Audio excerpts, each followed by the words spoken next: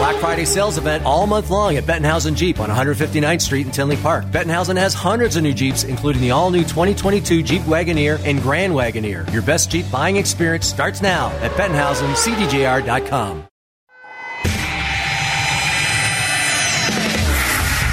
Welcome to The Hockey Show, presented by Bettenhausen Automotive in Tinley Park and Orland Park.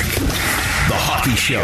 On Chicago's home for sports. ESPN 1000. 100.3 HD2. And the ESPN Chicago app. Ready for the power play? Here are your hosts, Pat Boyle and Brian Hanley.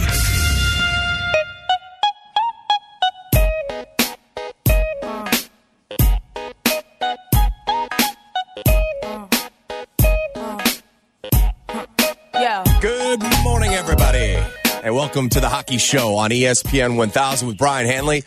I am Pat Boyle. Blackhawks keep on rolling. Brian, they've won 6 of 8. Yesterday's win, though, was a little different than the other 5 on this streak. What did you think about that performance that we saw yesterday afternoon against St. Louis? Well, every week we say we are very thankful for Patrick Kane and DeBrincat, the Cat and Kaner. I don't know what happens if one of those guys get hurt, but it works, right? It works. But when we look back at that game last night, or yesterday afternoon rather, as some sort of pivotal game in terms of, again, that being down 2-0, giving up that first minute goal, some of the same old, bugaboos that bothered them when they couldn't win a game. But to hear Derek King talk about when the goal was waved off for Jonathan Toews, who thought he finally scored a goal this season, talk about going into that shell and almost expecting it. The new head coach still talks in terms of how fragile this team is, but they didn't go into the shell, and they came back from 2-0 deficit, and they found a way to win in overtime. And as we said last week, you can't just be satisfied with the point to get to OT. You got to get the extra point. So I don't know if we'll look back at this some sort of turning point in periods 2 and 3, but it almost has that feel to me. I'm so glad you brought up the Toews waved off goal, because when that happened yesterday, I thought back to 3 weeks ago. 3 weeks ago yesterday, Jeremy Colleton's last game as head coach of the Chicago Blackhawks. They were down 2-0 to Winnipeg, and Derek King was watching that game from Rockford. And they had a goal wiped off because of an offside call and a review, just like yesterday afternoon. And his reaction was the word you just said, fragile. They looked fragile. Lo and behold, the next day he gets the job. 2 days later, he's behind the bench coaching in the NHL. They did not look fragile yesterday. Now, was Toews ticked off, and does he feel like the hockey gods are against him right now? Yeah, probably. But the team did not fold, and even DeBrincat said it yesterday after the game. He said, down 2-0, we would have lost games like that early in the season, and they didn't. I do think that was a growth opportunity for this team and a huge step in the right direction. As far as if you ever want to get back into playoff consideration, you got to beat some good teams. Now, over the last 8, they've done a nice job beating the teams that are behind them in the standings or right around them. Yesterday afternoon, St. Louis, that was a really good hockey team. They were down 2-0 to them. They had a goal wiped off, and they came back and won it in overtime. Yeah, and maybe you caught the Blues at the right time. They're 4-6-1, their last 11. But they did come out and put 16 shots on net in the first period and dominate it, right, completely. Right. And so they are still a much better team, at least on paper and by record, than the Blackhawks. So to think a few weeks ago, he said 3 weeks ago, that they could even beat a team that might have its own struggles of late, never a gimme, right? And so they're finding a way. And it is, I know maybe the fans don't find the most entertaining hockey, and it's, the old grinding type hockey. And right. It's not the most beautiful hockey you can draw up. But as Ozzie Guillen once said, fun is winning and winning is fun, right? So, yes. Yeah.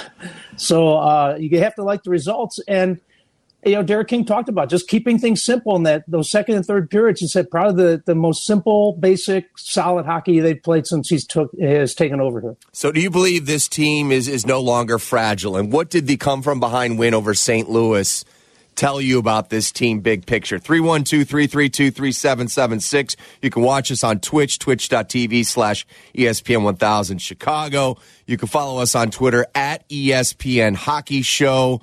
And, of course, you can catch the podcast all the time on the ESPN 1000 app. You talked about the reversal of fortunes after the first period. So they gave up those 16 shots and 3 high-danger chances in the first 20 minutes against St. Louis yesterday. But the following 40 minutes, they only allowed 8 shots on goal. 8 total, and 0 high-danger chances. Now, you said it best. It's not pretty. This is the way this team needs to win right now. And we're not used to.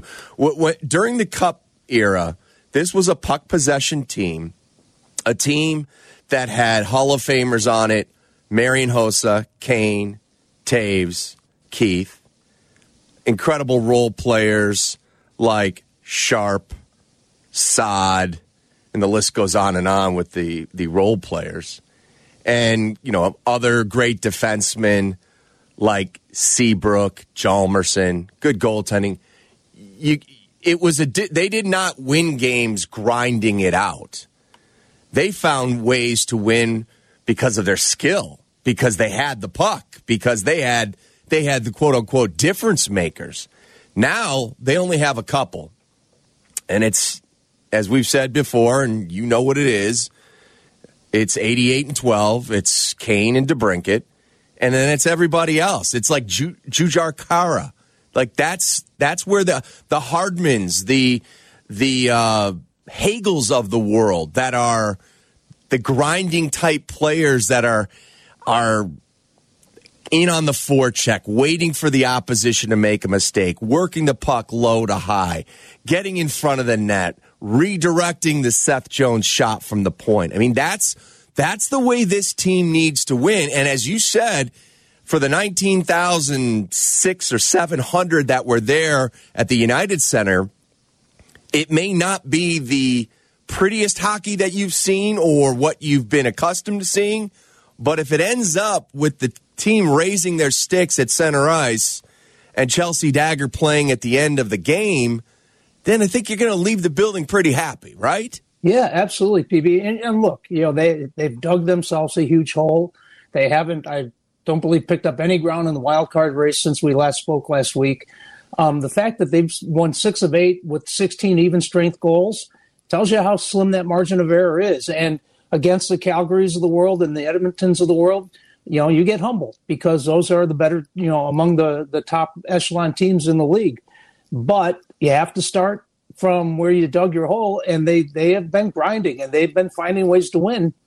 And, the fact that Derek King still feels like the shell is there and they could crawl under it at any time tells you that, everything is not firing on all cylinders. But you get another week like this or another stretch of 6 of 8, then maybe you just bury that kind of ghost, right? You bury the beginning of the season and you feel like you belong and you start picking off some of these teams in front of you. So the Hawks seem like they're developing an identity. We're going to talk to Ben Pope from the Chicago Sun-Times, does a great job covering this team on a daily basis. We'll talk to him at the bottom of the hour. We'll get his thoughts. He did the math so that you don't have to on what it would take for the Blackhawks to get back in the playoff mix. And they have moved up a bit from when we spoke last week, Brian. Like they had 7 teams to jump last week. I think, let me see, at the latest, the Hawks have 5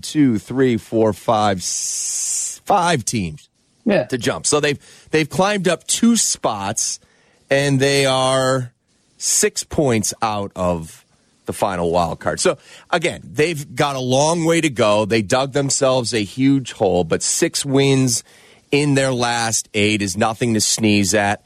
And, again, it's the teams that – like, if you look at their losses over the last 8 games, it's against teams that are goal-scoring teams.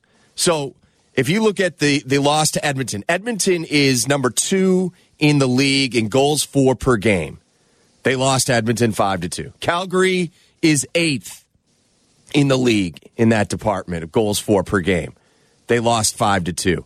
St. Louis came in 9th. So that was a quality win. The other wins along the way, the Nashvilles, the Pittsburghs, the Arizonas, the Seattles, the Vancouvers, every one of those teams was 15 and above, and most of them were in the bottom tier. So against teams that struggle to score, the Hawks have fared well. The teams that can put the puck in the back of the net on a regular clip, they haven't. But if they play that style that we saw the last 2 periods yesterday for a full 60, they've got a chance. And again, in overtime, when you got Seth Jones, what a beautiful pass that was, man, just to set up the 2-on-1. And people, again, a lot of in sports is attached to the amount of money that you're making per season. And a lot of people are like, I can't believe $9.5 million. Hey, what are they? You know, this guy, do you know where Seth Jones stands among NHL defensemen? He's tied for 5th in points with 17. He's 2nd in assists with 15. He's 5th in shots. He's 7th in total on ice time. 28 minutes plus yesterday, 28-12, right? And look, in the last 2 weeks, 3 weeks, you just saw, you see a legit number 1 guy out there. And 2 assists yesterday, and that, as you mentioned, that was just a beautiful assist on the game winner. And the little things that it takes to win games, Taves getting off the ice, where maybe the last week of Jeremy Colleton's tenure here as a head coach, he talked about guys having to, be unselfish and not trying to stay out there and for that extra 30 seconds or a minute to do something more when your body can't go. Taves gets off, DeBrincat comes on, and next thing you know, he's got the one-timer. Yeah, they made a big deal about that. But Taves was out there for like a minute and 20 seconds for that shift. Most shifts are 35 to 40. Sure. So he should have been off. He should have been getting off. I felt bad for him. I thought, okay, here we go. It was an ugly goal. Binnington basically served him up a pizza and said, here you go, buddy. Taser. Get on the score sheet for the first time. And to see that wiped off, that in a nutshell has been his season so far. Yeah, the wide open net, and he says thank you very much and celebration, and the referee had trouble spitting out that no goal, but it was no goal. Kaner was offside, so hopefully Jonathan Taves takes that and figures I can do it, starting tomorrow against San Jose and get on the board and off you go. So do you believe this team is no longer fragile? Can they get back in the playoff mix? 312-332-3776. We want to hear from you next. Blackhawks have won 6 of 8. It's the Hockey Show. With Brian Hanley, I'm Pat Boyle. This is ESPN 1000.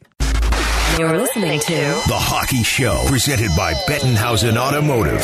When you're at home, don't miss Chicago's only show dedicated to hockey fans. Tell your smart speaker to play ESPN 1000. Shen, 2-on-1 to win the game. Kane to break it. Kane to break it. Score!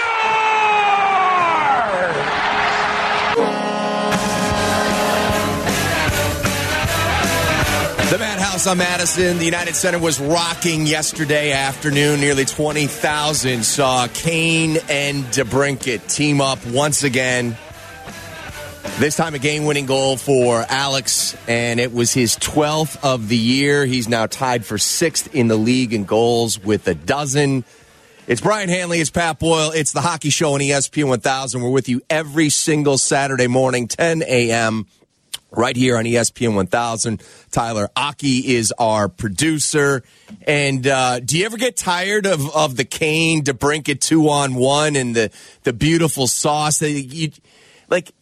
We're so accustomed to watching Kane put that pass over a defenseman's stick and have that puck settle down so nicely on the ice that it's just it's become second nature to expect that from him. And again, yesterday's degree of difficulty probably was not very high, certainly not high for the future Hall of Famer Patrick Kane. But I don't think in other cities when there's a 2-on-1 like that they expect it to go in the back of the net 90% of the time like we do here in Chicago. And make it look easy, yes, right? I mean, yeah.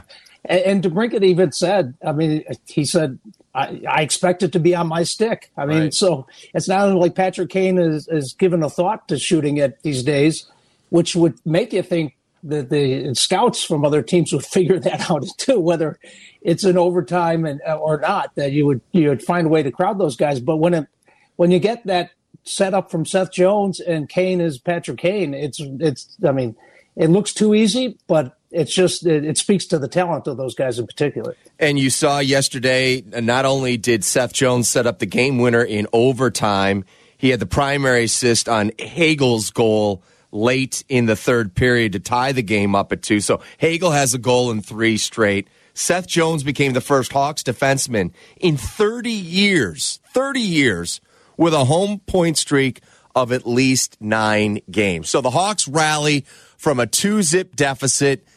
Did not look great in that first period. Allowed a lot of shots on goal, a lot of high danger. They had a goal disallowed. Derek King was asked what he said to the players after that first intermission that turned things around. Nothing much. Just be patient. It might take to the last minute. It might take you to overtime before you get that goal to win the game, but you have to be patient. You can't force stuff. And I thought they did a great job with that. Hey, it's never going to be perfect. There's still some turnovers, but I didn't even look at the score sheet. It's more ice time for me when I look at it, but I don't think they had a lot of shots in the second and third. So, we had puck possession and we managed the game. A couple of the guys were saying the low to high play was something you guys have been emphasizing? Yeah, and certain teams it's always different, right? Some teams don't give you that low to high. This team seems to collapse a little bit and really concentrate on their more of the net front and the slot. So that's available for us. So we used it. Hold on pucks down low, get it low to high, and get bodies to the net. And when we do that, it works. It's like sometimes they think we don't know what we're talking about back behind the bench sometimes. But I was the same as a player. I'd look back like he doesn't have a clue what he's talking about. But it works, and I think they're starting to realize that. So we have to play a certain way, and if we do that, it gives ourselves an honest chance to win a hockey game. I think they're buying in here. And like he said, sometimes they look back and they're like, this guy doesn't know what he's talking about. And then they realize he did play 800 games in this league. He did have over 600 points in this league. He did play for 14 years under some great head coaches like Al Arbor. He maybe knows what he's talking about. By the way, the guy next to him, Mark Crawford, who's taken on yet a bigger role with this team, who's doing the pre-scout, who's handling the defense, who's running the practices. He's had a lot of success in this league as well. You put those two together, and maybe you should listen to them because the proof is in the stats. These two have been together for 8 games, and this team that had 1 win in their first 12 has won 6 of 8. And, our upcoming guest, Ben Pope in the Sun-Times a few days ago had an interesting story talking about the defensive changes and delegating, giving Mark Crawford full reign to get that going. And we'll talk to him about some of the differences that the hybrid that Jeremy Colleton was trying to force to his final day, which the players either didn't get or didn't want to get. There are some differences here in talking about slot protection, and I'm not talking about the little lady at Rivers Casino who won't get up off the chair because she's been playing that for 2 hours. I'm talking about slot protection in front of the net. And simple little things like that. And like you said, apparently they're buying in. And I don't know, again, Jeremy was stubborn. I had heard that from other people that he was confident, bordering on, thanks, but no thanks, I got this all handled, even though the numbers said no. But letting a guy in Mark Crawford, who's been around this league for a long time, take over the defense and immediately seeing some improvements. I'll reference Ozzie Guillen again back when I was covering the White Sox. He took over the job and he said, I know bleep about pitching. That's Coop's job. Well, eventually, Ozzie knew bleep about pitching, but he knew what he didn't know, right, at the time. And I think Derek King, we talked about that when he took the job.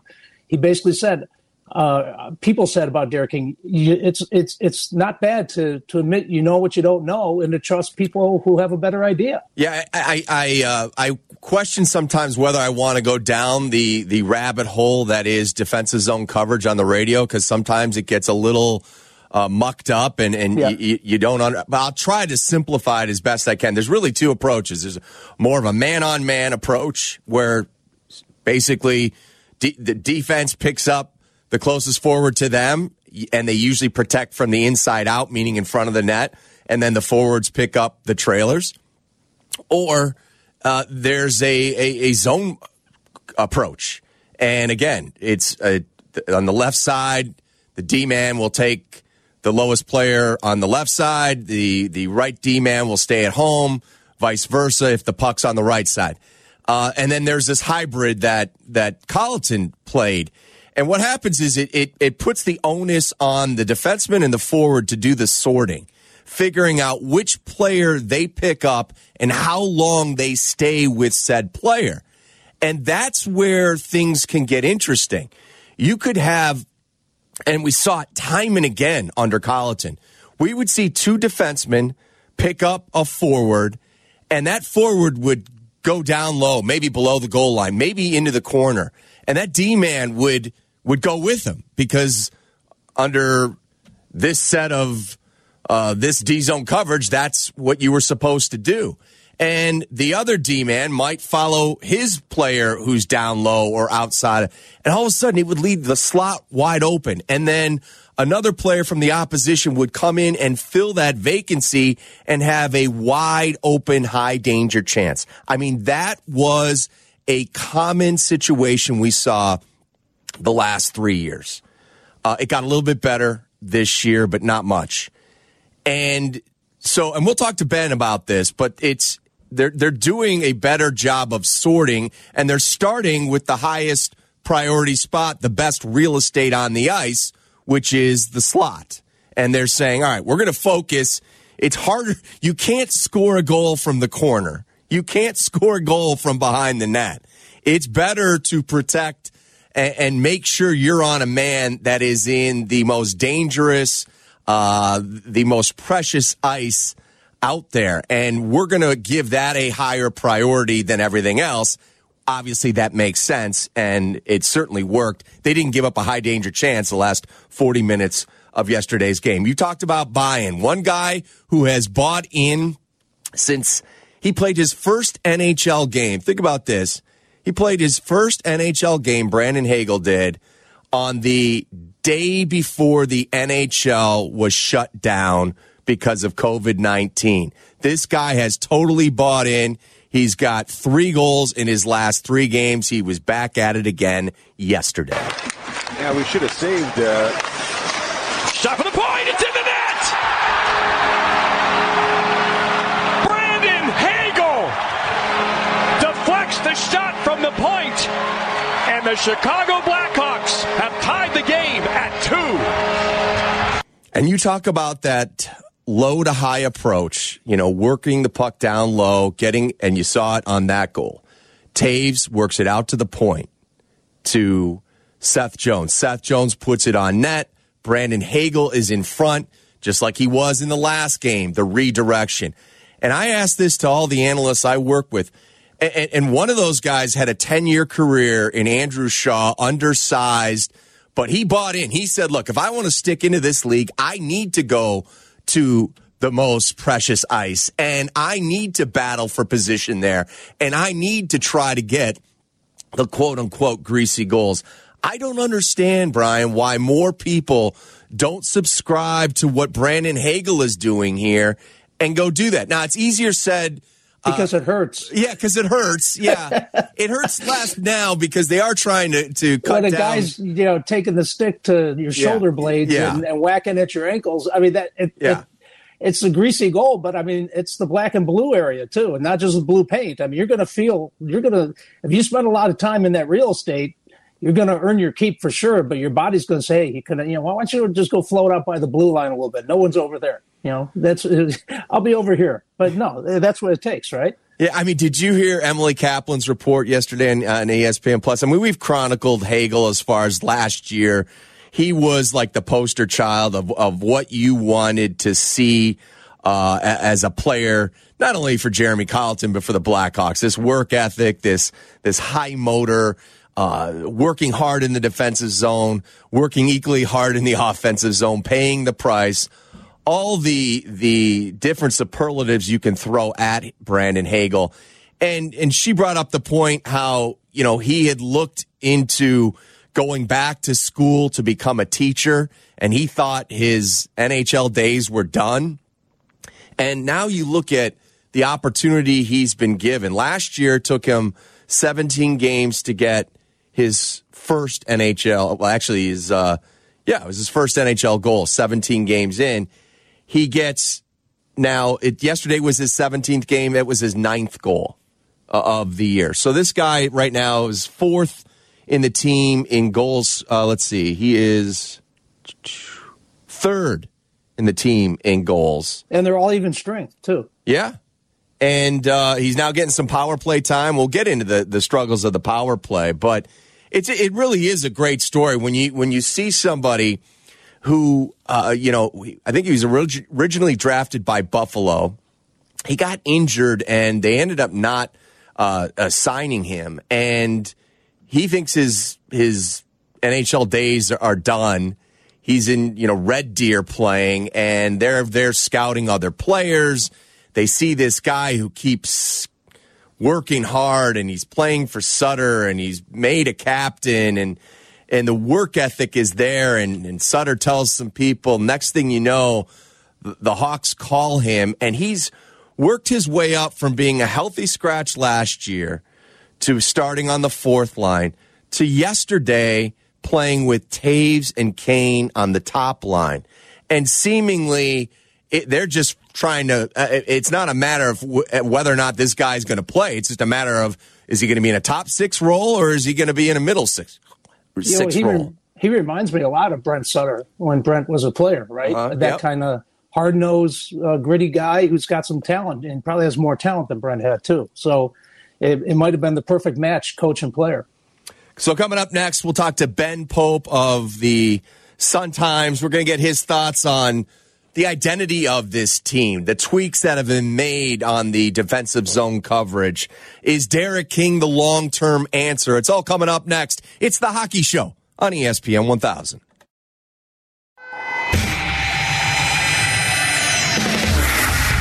Welcome to The Hockey Show, presented by Bettenhausen Automotive in Tinley Park and Orland Park. The Hockey Show on Chicago's home for sports. ESPN 1000, 100.3 HD2, and the ESPN Chicago app. Ready for the power play? Here are your hosts, Pat Boyle and Brian Hanley.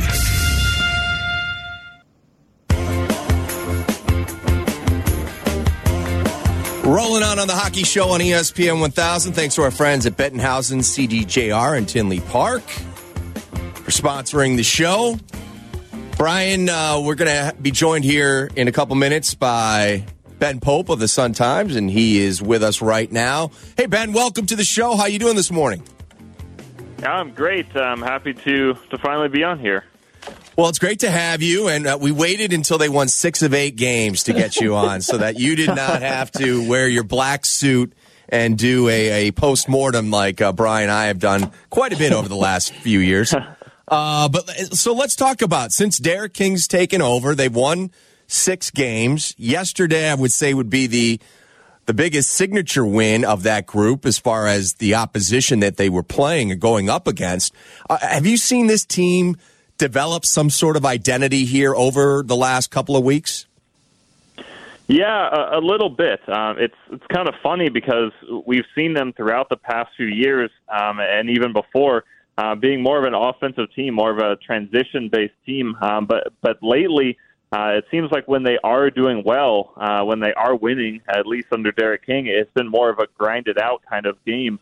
They have slowly kind of transitioned the roster to more of a grinding style, and we've seen it work. Like yesterday, they only allowed 9 shots on goal from the first intermission on. They were playing solid defense. They weren't taking a lot of risks, and we've seen that work in some other games as well. So there is a little bit of an identity building, and I don't know how sustainable it is. Obviously, they're going to need to keep it up for more than 8 games to really establish this. But they are showing a little bit more drive and grit than they have in previous months and years. Do you believe, Ben, the buy-in is because of the results, or the buy-in is because they're exhausted about trying to succeed in Jeremy Colleton's system? Yeah, I'm sure it's some of both. I think Derek King, he hasn't done too much in terms of system changes, at least from what I've seen and heard. It's been more just that message like you're talking about. He's helped the team relax and just kind of believe in themselves and be more resilient. When they give up a goal, they're not as fragile. That's the word he's been using a lot. And don't just let it sort of snowball against them. And they keep fighting and have been able to come back from a few deficits lately. And it seems like that's really been the biggest difference. It's not that they're really changing what they're doing that much. It's just his messaging has seemed to work better and translate more on the ice than Colleton's. Ben Pope from the Chicago Sun-Times joins us on the Hockey Show on ESPN 1000. Ben, you wrote a piece on what it would take for the Blackhawks to make the playoffs. What did the numbers tell you, besides that it's going to be a bit daunting? Yeah, it's going to be tough. But, again, there's a ton of games to go. You look back at the last 6 years, the average West playoff cutoff has been 93 points, so we can kind of use that as the marker of where the Hawks would need to get to. And at that time I wrote that there were 64 games left. We're now down to 62 games left. And they would need to go something like 35, 20, and 7 from here to get to 93 points. So they would need to play like a top 10 team pretty much. That's the kind of point pace that it generally makes you a top 10 team over the course of the year. Obviously, they've dug themselves this hole, so just to get to the top 16, they would need to play like that. And the question is really, can they do that? I think based on the talent they have, it's not impossible coming into this year. I think if you said that that would be their point pace over the course of the year, it wouldn't be shocking. But I think considering what we've seen so far and this team's struggles to score regularly, they only have 16 goals even over this 8 games where they've been playing well, 16 regulation goals. I think there's a lot of indications that they probably can't do it, but when you look on paper, it seems possible. I believe in terms of as of Monday when I was writing that, they were 5 points out of a playoff spot, and you look back over the past 6 seasons, and I think only 6 or 5 out of 37 teams that have been in that kind of hole at that date have overcome it and made the playoffs. So it's going to be an uphill climb, but it is possible. And we were, I was saying last week, it can't just be the Kane and DeBrincat show every night. And that night it wasn't even them, and they lose a game to a good Edmonton team. Who are not among the scoring sheet guys now, who you expect to be, do you feel like are getting close to playing their best hockey? Well, I feel like Taves is obviously the biggest name in terms of the scoring drought guys, and he seems to be playing well in a lot of areas. He's obviously killing it on faceoffs, as always. He's playing pretty well defensively, and he's getting his chances. He had several looks. He obviously had the overturned goal yesterday, and he had another good chance, I believe, later in the game that easily could have gone in. And he's now the NHL leader in shots on goal without a goal this season, at least among forwards. So he's definitely getting his chances, and you have to feel like eventually his luck is going to turn and they're going to start going in, and maybe even a few in a row, just because of all of this bad luck that he's built up, that maybe when he breaks that dam, it's clearly been weighing on him so much mentally that it'll really start flowing once he finally snaps out of it. So he's one guy I think the Hawks will certainly expect to get more offense from moving forward. But yeah, you're right. Outside of Kane and DeBrincat and Brandon Hagel, they're really not getting a lot of scoring, even while they're winning lately. So that's definitely something that's going to need to change in terms of more diversification of the offense. Ben, the D-zone coverage under Jeremy Colleton was a constant conversation with the fan base and with those of us that cover the team. I thought Derek took a real smart approach. 3 weeks ago when he took over, He's like, I'm not going to reinvent the wheel here. This team needed to be picked up. They needed their confidence built. They were fragile, whatnot. He needed some time to not only see what he had, but have some practices that they could stack together with some off days and begin to, whether it was through film or on the ice, make some subtle tweaks to the D-zone coverage. You did a story this week on that. What has he told you? What have you seen on the ice as far as the tweaks that they've made? Yeah, there have been a few areas in particular that they have been focusing on. Number one is defending the slot. As you mentioned under Colleton, frequent criticism was that they would end up kind of chasing the puck, chasing their assignments, and getting a little bit too spread out. And under King, they focused on locking down the slot first, locking down the most dangerous area of the defensive zone, and then sorting out the defensive coverage from there out. Jake McCabe, obviously one of the more defensive defensemen on the team, has been talking lately in my conversations with him about how he is trying to just sort of plant himself there and make sure to defend that slot, and then try to have the centers or the wingers kind of go out and pursue the puck into the corner, so that they can try to win it back and then move it back up the ice while keeping the slot under control. That's definitely been a point of emphasis. I think they did a lot better with that last night. That was probably one of their best defensive performances we've seen this year, and it was mainly because they kept St. Louis to the outside pretty well. And they've also been talking about kind of footwork. I know Mark Crawford has been the one primarily working with the defensemen specifically, and he's been really emphasizing keeping their feet moving, in order to not only defend their men, but also to move the puck up, and finds that just when they keep their feet moving, their passes are more on target, and obviously they're more mobile and don't get blown by or stuck in place. So those have been a few of the emphases under this new coaching staff, and I think we've seen them pay off. The stats are definitely indicating some improvement in that regard. Adam Gaudette was put on waivers yesterday, so I don't know if he'll be doing sage cleansing in Rockford or another NHL team. But Dylan Strome, the belief, or it sure looked like it was a Jeremy Colleton doghouse problem for Strome, but certainly hasn't had many opportunities under Derek King. Is there any value for trading Strome right now, or is he too damaged? And is it just confidence? What's going on with him? Yeah, I've been a supporter of Strome for a while now. I think that in the right role, he can really contribute. We've seen him do it before, and with the team's current scoring struggles, it seems like he's the guy that they might give more opportunity to try to break out of it. Obviously, he hasn't scored a lot this year, but he's shown he can. But so far, it doesn't seem like that's really in the plans. King obviously gave him a little run of time in the lineup, but back to a scratch yesterday. And to be fair, he really hasn't produced a whole lot the past couple of years. Opportunity's been certainly part of that, but he hasn't exactly run with it when he has gotten the few opportunities. So I think they really would probably like to sort of give him a change of scenery and recoup the value they can for him at this point. Based on the conversations I've had, it seems like that really would be the preferred course, but they're just struggling to find an interested trade partner. The value they've been getting offered back just has not been really high, not been worth it to make that final move. And it's interesting because, again, like I was saying, I feel like for the Hawks he could be useful, and for another team he could be useful too. So it surprises me that there's so little interest out there for him.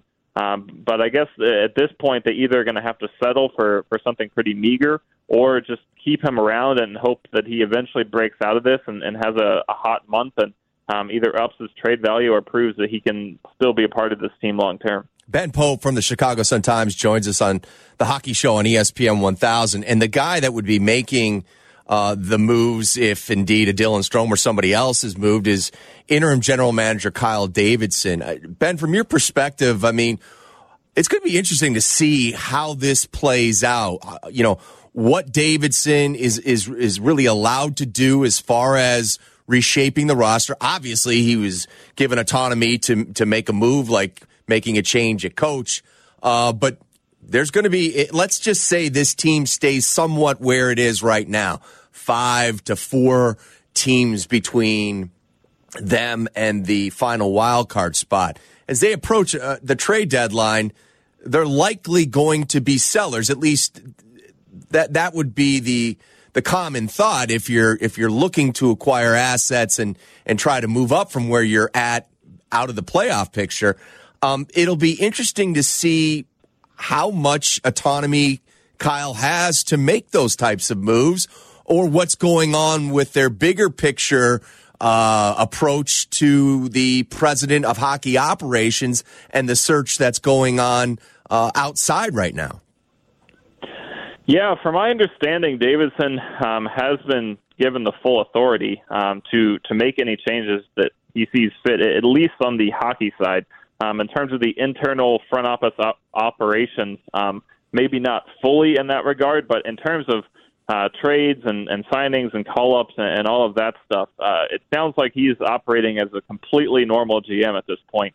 And that's probably the right decision for now. You can't just have the ship kind of steering itself at this point. You do need to have that GM there. But it certainly is going to be interesting to see what they do with that moving forward. They probably need to make a decision before the end of the season on what they're going to do as far as the GM, and if they're going to bring in a president and then maybe keep Davidson as the GM under the president, or hire someone completely different.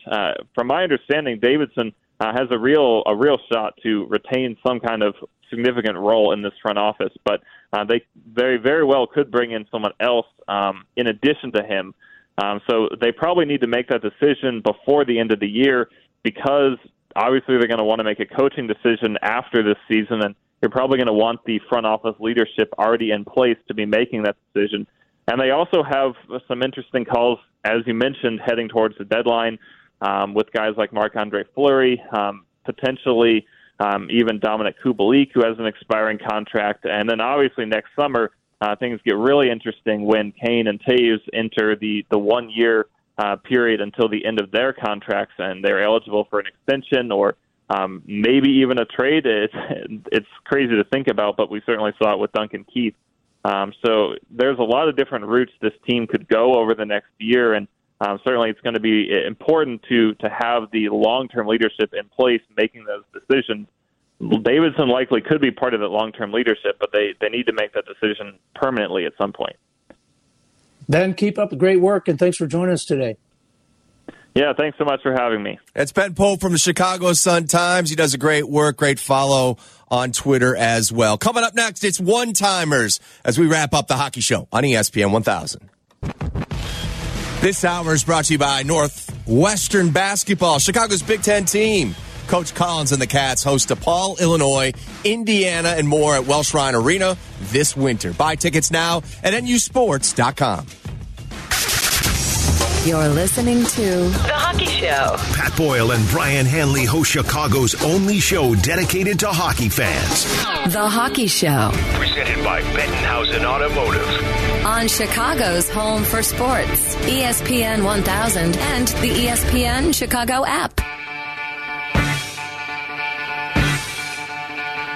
Coming up in a couple minutes, it's Chicago's college tailgate. Chris Bleck, Adam Abdallah get you ready for all the big games today, including Penn State, Michigan State, Ohio State, and Michigan. Go Buckeyes.